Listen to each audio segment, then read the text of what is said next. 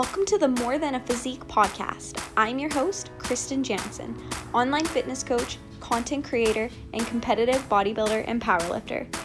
In this podcast, we help you discover your inner athlete. Each episode will enhance your life as we provide you insights on all things health, fitness, and personal development. Now let's bring out your inner athlete. Hey everyone, and welcome back to the More Than a Physique podcast, where we discuss ways to ignite all areas of your life surrounding health, fitness, and becoming mentally elite. As always, I am your host, Kristen Jansen, and welcome to episode 25.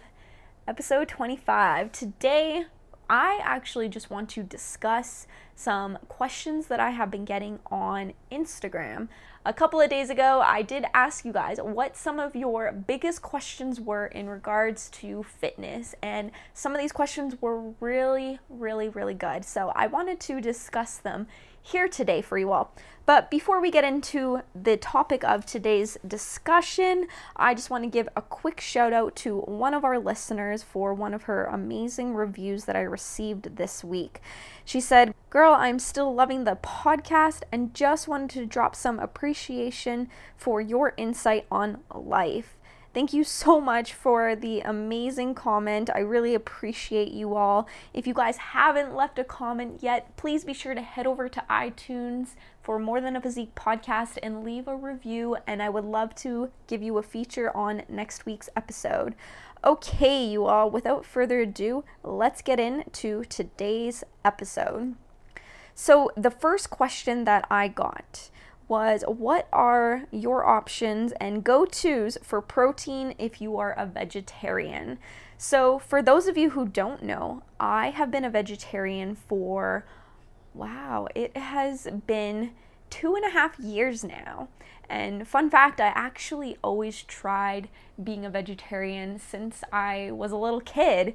I remember all the time just trying to be a vegetarian, and it just never really worked out. I always found that it was just super difficult because I was the only one in my family. I grew up in an Italian family, and just being surrounded by traditional Italians, not many people understood. So I didn't have as much support, and I didn't really hold myself accountable to being a vegetarian, but I have finally committed and definitely don't even think twice about it anymore. It's definitely second nature to me now, whereas when I was much younger, it was so difficult.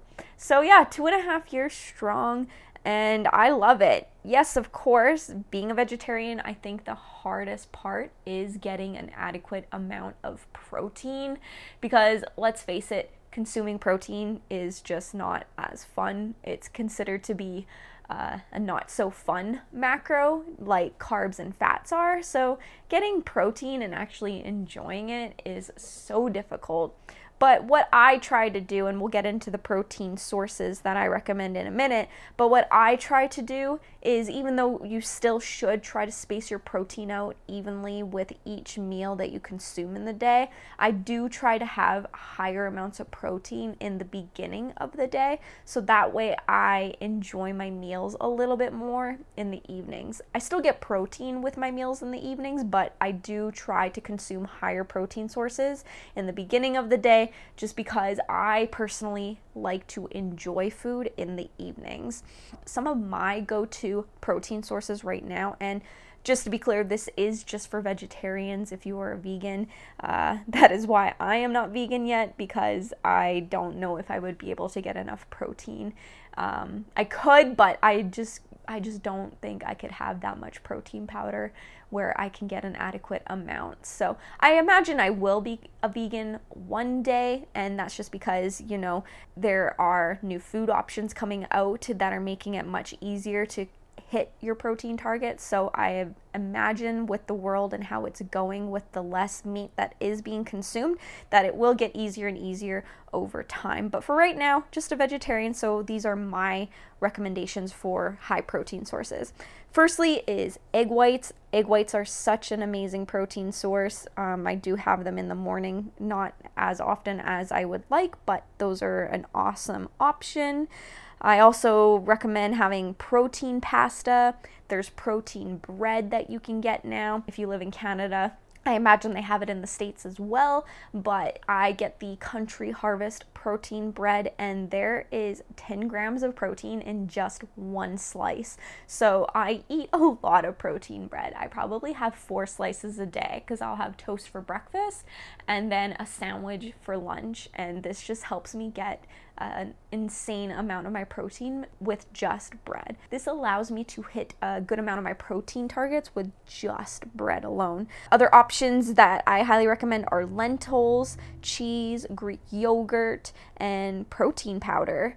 Lots of protein powder. I probably have like maybe just a scoop a day right now. I find that I can get the rest of my protein in with the rest of my food, but for those who don't know, I am actually dieting right now. So as I diet, my carbs are going to be reduced, making it so much more difficult to hit my protein target. So as my calories get lower and my carbs get lower, I imagine that I will up my protein powder consumption to maybe 2, hopefully not, but might even be 3 scoops of protein powder a day. I say hopefully not to consume 3 scoops, not because having protein powder is bad for you. If you need to have this amount of protein powder to hit your protein targets, I highly recommend it. It's better than not hitting your protein targets. Me personally, I just don't like protein powder at all. I don't know what it is. It's a texture thing.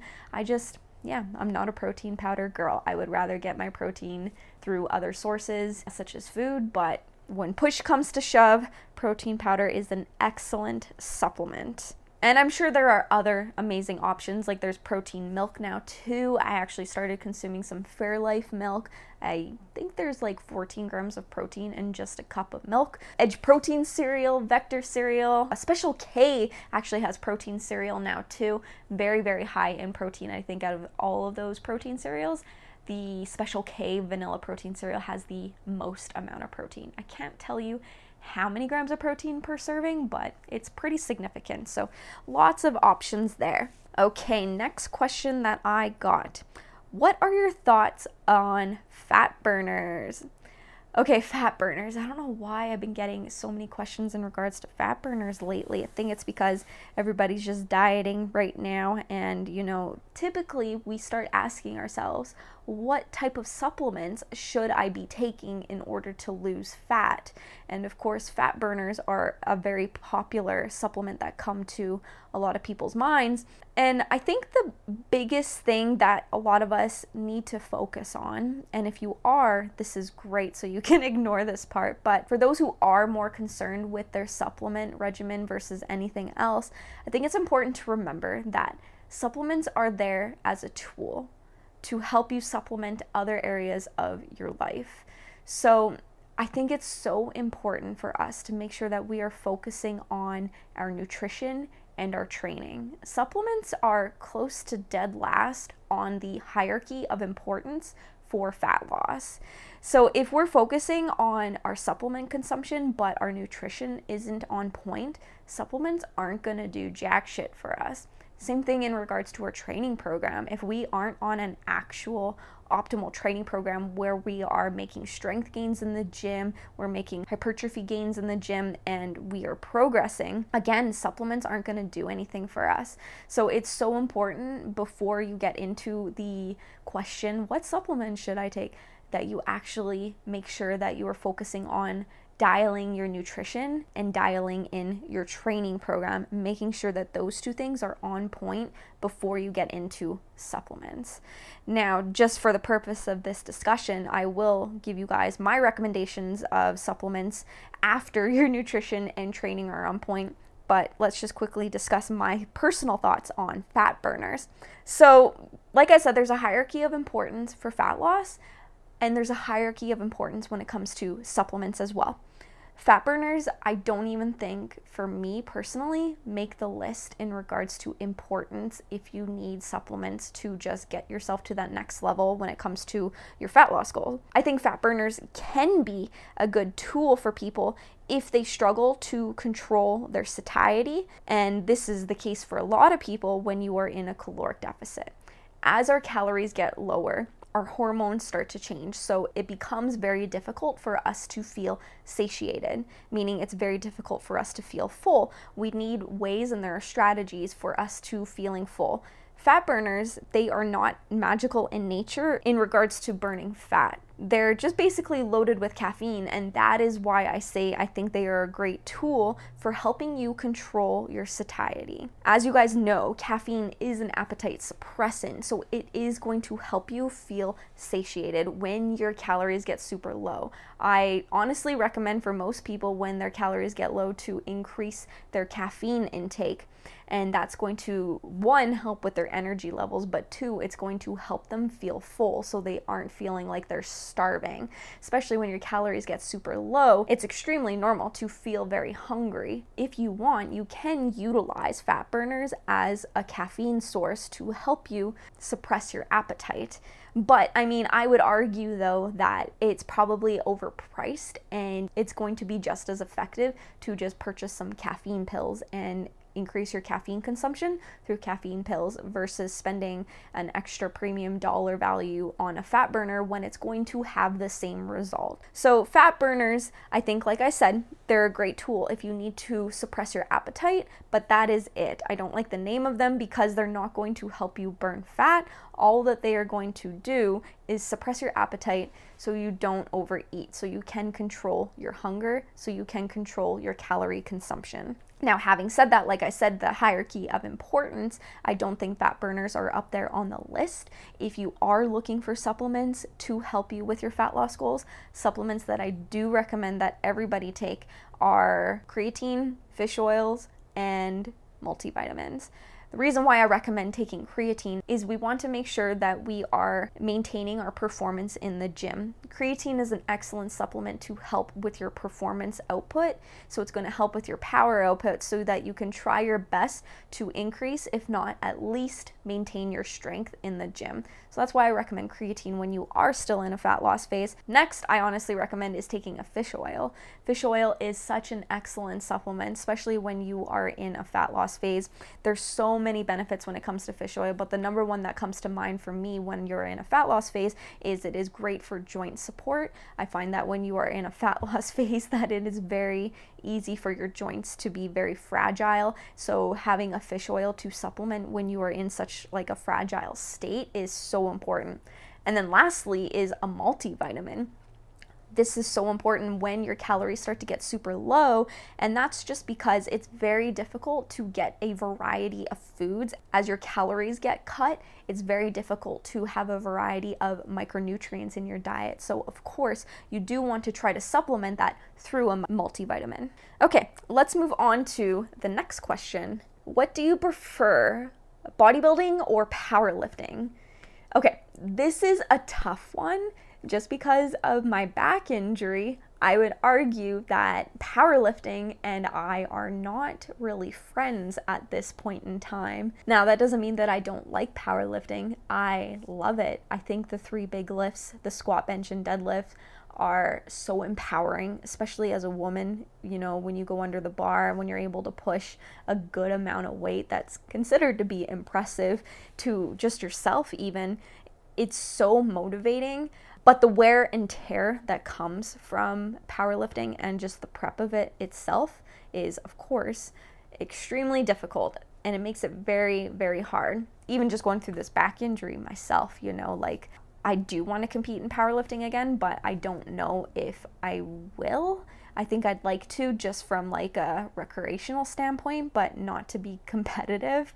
So I probably won't push myself as hard because to me, you know, like it's been 10 months and my back's still like here and there. It gives me a little bit of grief. It's just not worth it. But the competition itself is so much fun.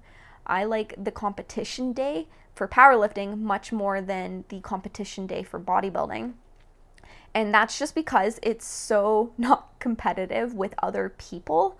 I think that it's just a better vibe. I have found, like you have competitors that you're competing against in powerlifting where people are, yes, of course, you're trying to lift the heaviest out of a group of people in your weight class, but you have people cheering you on, which is amazing. Like just the vibe and the support alone from your fellow competitors is so empowering and so motivating. It's so nice that the ego is kind of taken out of it in a sense, because all you're really doing is worrying about whether you can hit your lift. And so many people are lifting a good amount of weight that you are hoping that the other people that you're competing against can even hit their lift. So it's just a different type of competition where even though you're competing with other people, it doesn't feel like you are, because you're still rooting for the other person. And that's where, like, on competition day when it comes to bodybuilding, everybody's still supportive, but you're still like comparing yourself to other people, which is natural. That's the nature of the sport. And like it's tough, like mentally it's tough comparing yourself to other people, because there is no way that you can control how somebody else looks in comparison to how you look. And it's up to the judges who are subjectively looking at you saying you're not good enough. Whereas in powerlifting, you either hit the lift or you don't. It's not like you hit a lift and the judges say, no, that wasn't good enough. Of course, unless your form is shit. But most of the time, like, the judging itself is different, where you either get the lift or you don't. But in bodybuilding, you can look your absolute best. You can have the best posing, the best shoulders, the best glutes, the best hair, the best nails. The suit color is just to die for. And you can have somebody still telling you, it's not good enough, you're not the best. So I think that part is very difficult when you're competing in bodybuilding. That part, I actually don't always enjoy show day when it comes to bodybuilding, just because of that. And I'm not gonna lie, like, I'm like the least girly girl person out there. So getting all dolled up with your nails, your tan, your hair, your makeup, and you have to sit in it all day just waiting to go on stage for 30 seconds. I don't enjoy it all that much. Depends on the federation. Like the last federation I competed in, you definitely got much more time on stage. So that made it much more enjoyable to get kind of dolled up to show off your hard-earned physique that you worked so hard for the last 20 weeks. But I would argue that the thing that I like about bodybuilding more is definitely the training. As much as I like the squat, bench, and deadlift, you're not training for 2 to 3 hours a day like you are with powerlifting. Like when I was competing in my first meet, I actually had to bring food with me to the gym because I was there for so long. So it can be very exhausting, the training for powerlifting. But for bodybuilding, I definitely do enjoy higher volume. I definitely do enjoy working on different muscle groups besides the squat, bench, and deadlift. Like you guys know, if you follow me on Instagram, shoulders are my jam. It's probably my favorite muscle group to train. And when you're prepping for a meet for powerlifting, you definitely have to reduce that volume in other areas so you can try to reduce any inflammation and reduce any risk of injury by overtraining, because you're doing so much volume for the squat, bench, and deadlift alone. So there's definitely a balance there. But I mean, I would definitely recommend everybody try at least one of them, especially powerlifting. I think it's definitely still extremely underrated, and just the competition day alone makes it so much more worth it. It makes competing so much more fun, and just kind of, it's a good culture, and I think everybody should experience that. Okay, the next question is, how low does body fat percentage need to be on a woman to see muscle definition? Ooh, okay, famous answer here that everybody loves so much.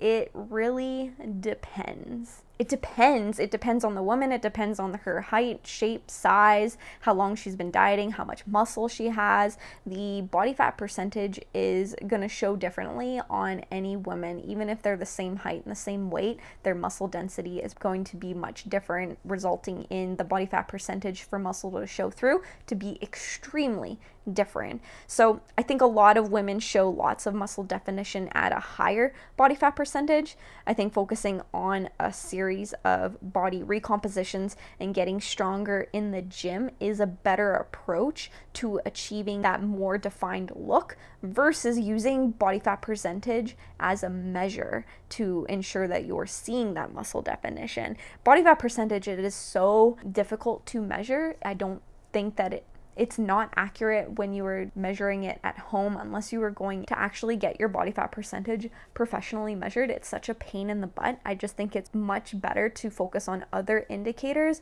to ensure that you are making progress for muscle growth and muscle definition. I think women naturally, they hold more fat because of our hormonal makeup. So it's important to not chase that certain body fat percentage if muscle growth is your goal.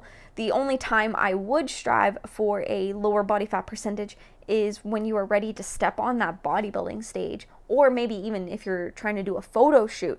But it should be a short-term goal. We need to have that fat on our bodies to survive, so we can still see muscle definition at a higher body fat percentage. I would argue that right now I am probably sitting at maybe 20% of body fat right now. And I mean, I know you guys can't see a picture of me, but just go look on my Instagram. I think it's safe to say that you can still see muscle definition on me at a higher body fat percentage. Okay, let's move on to the next question. Oh, this one is a good one. How much cardio should you do for fat loss? I think it's important to note here that in order to lose weight, you have to drive a caloric deficit. And a lot of people drive their caloric deficit through their nutrition alone, where they do 0 hours, 0 minutes of cardio. There are 2 ways that you can drive a caloric deficit, and that's through your nutrition, and that is through cardio. So that is by reducing the amount that you are eating or increasing the amount of energy that you are spending. So I think it's important to kind of self-assess to understand if you actually enjoy doing cardio. What would you rather? Would you rather eat less food, or would you rather spend more energy and do more cardio?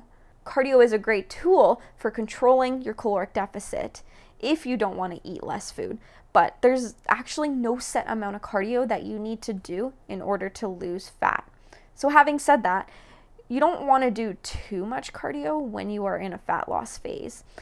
And that's just because it can hinder your performance in the weight room. So if you do prefer to do cardio for fat loss purposes, if you do prefer to do cardio to help drive that caloric deficit, you do want to pay attention to your performance. And if it is starting to suffer extremely noticeably, then I think it's important to scale that back and try to control your caloric deficit through your nutrition versus doing too much cardio. So don't rely on cardio as a primary tool source for fat loss. I think the majority of your fat loss should come from your diet. And that's just because it is much more accurate as well. I mean, it's very difficult to measure the amount of calories that you were spending when you were doing cardio. Like, don't even think about listening to what the machine is telling you. It is extremely inaccurate. If you are on the treadmill for 30 minutes and it's telling you that you burnt 400 calories, it's probably closer to 100 calories. Whereas if you eat 400 calories less a day, you're 100% sure that you have eaten 400 calories less a day. Like I said, it is much more accurate. So it is going to help you get to your fat loss goals that much quicker because of the amount of accuracy that controlling your caloric deficit through nutrition has. Okay, you guys, we are going to get into our last question here because otherwise I could ramble on to you all day. Okay, the last question. What are your thoughts on fasting? Okay, so fasting seems to be making a comeback right now.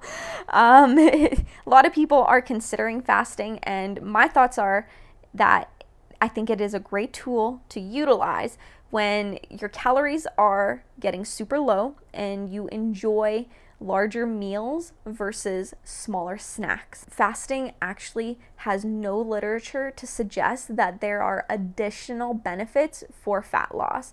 The only way to lose fat is by driving a caloric deficit. How you consume those calories throughout the day, it doesn't matter. It doesn't make a difference for fat loss purposes. So fasting is a good tool as your calories start to get super low, so you can control your meal timing differently, so it can help you feel more satiated, so you don't feel like you are dieting as aggressively as you might be. So it's a great tool to utilize when your calories are low and you enjoy having more calories to consume later in the evenings. And this is me. I love having delicious meals in the evenings because I'm so busy throughout the day. I don't really think about what I am eating. I don't get emotional with my food. Whereas at the end of a hard day, and there's actually been studies to suggest that we are more likely to binge in the evenings because of how stressed out we can be in the evenings, that we get more emotionally attached to food, especially us women. We enjoy having foods that we actually enjoy in the evenings, and that's just because, if we've had a stressful day. So I think it's a great tool to utilize for you to eat lighter throughout the day, fast in the morning, eat lighter in the afternoon, and then you can have more calories that you've saved up for the evenings. I also think it's a great tool to utilize. You're super productive in the morning. You just get up, grind. You don't even think about food first thing until later in the afternoons. So it's a good tool for that as well. I don't think that it should be mistaken as an optimal method for fat loss.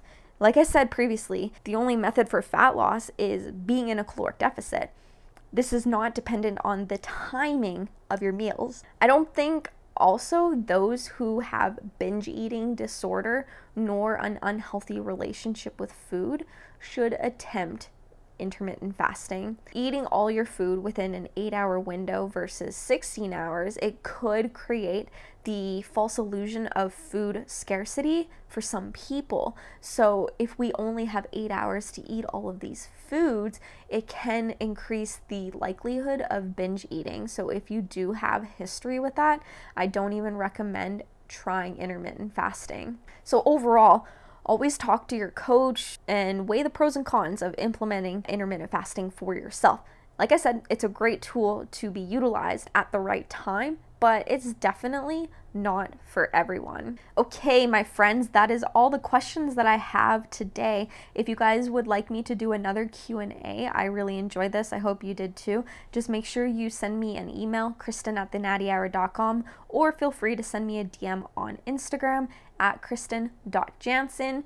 Make sure you guys are following me on Instagram as well, and tag me in your Insta stories showing me that you are listening to this podcast, showing me your support. That really helps out the podcast and means the world to me. And it would be amazing to be able to connect with you all so I can see what you guys are enjoying and also get an idea of what you would like to see going forward.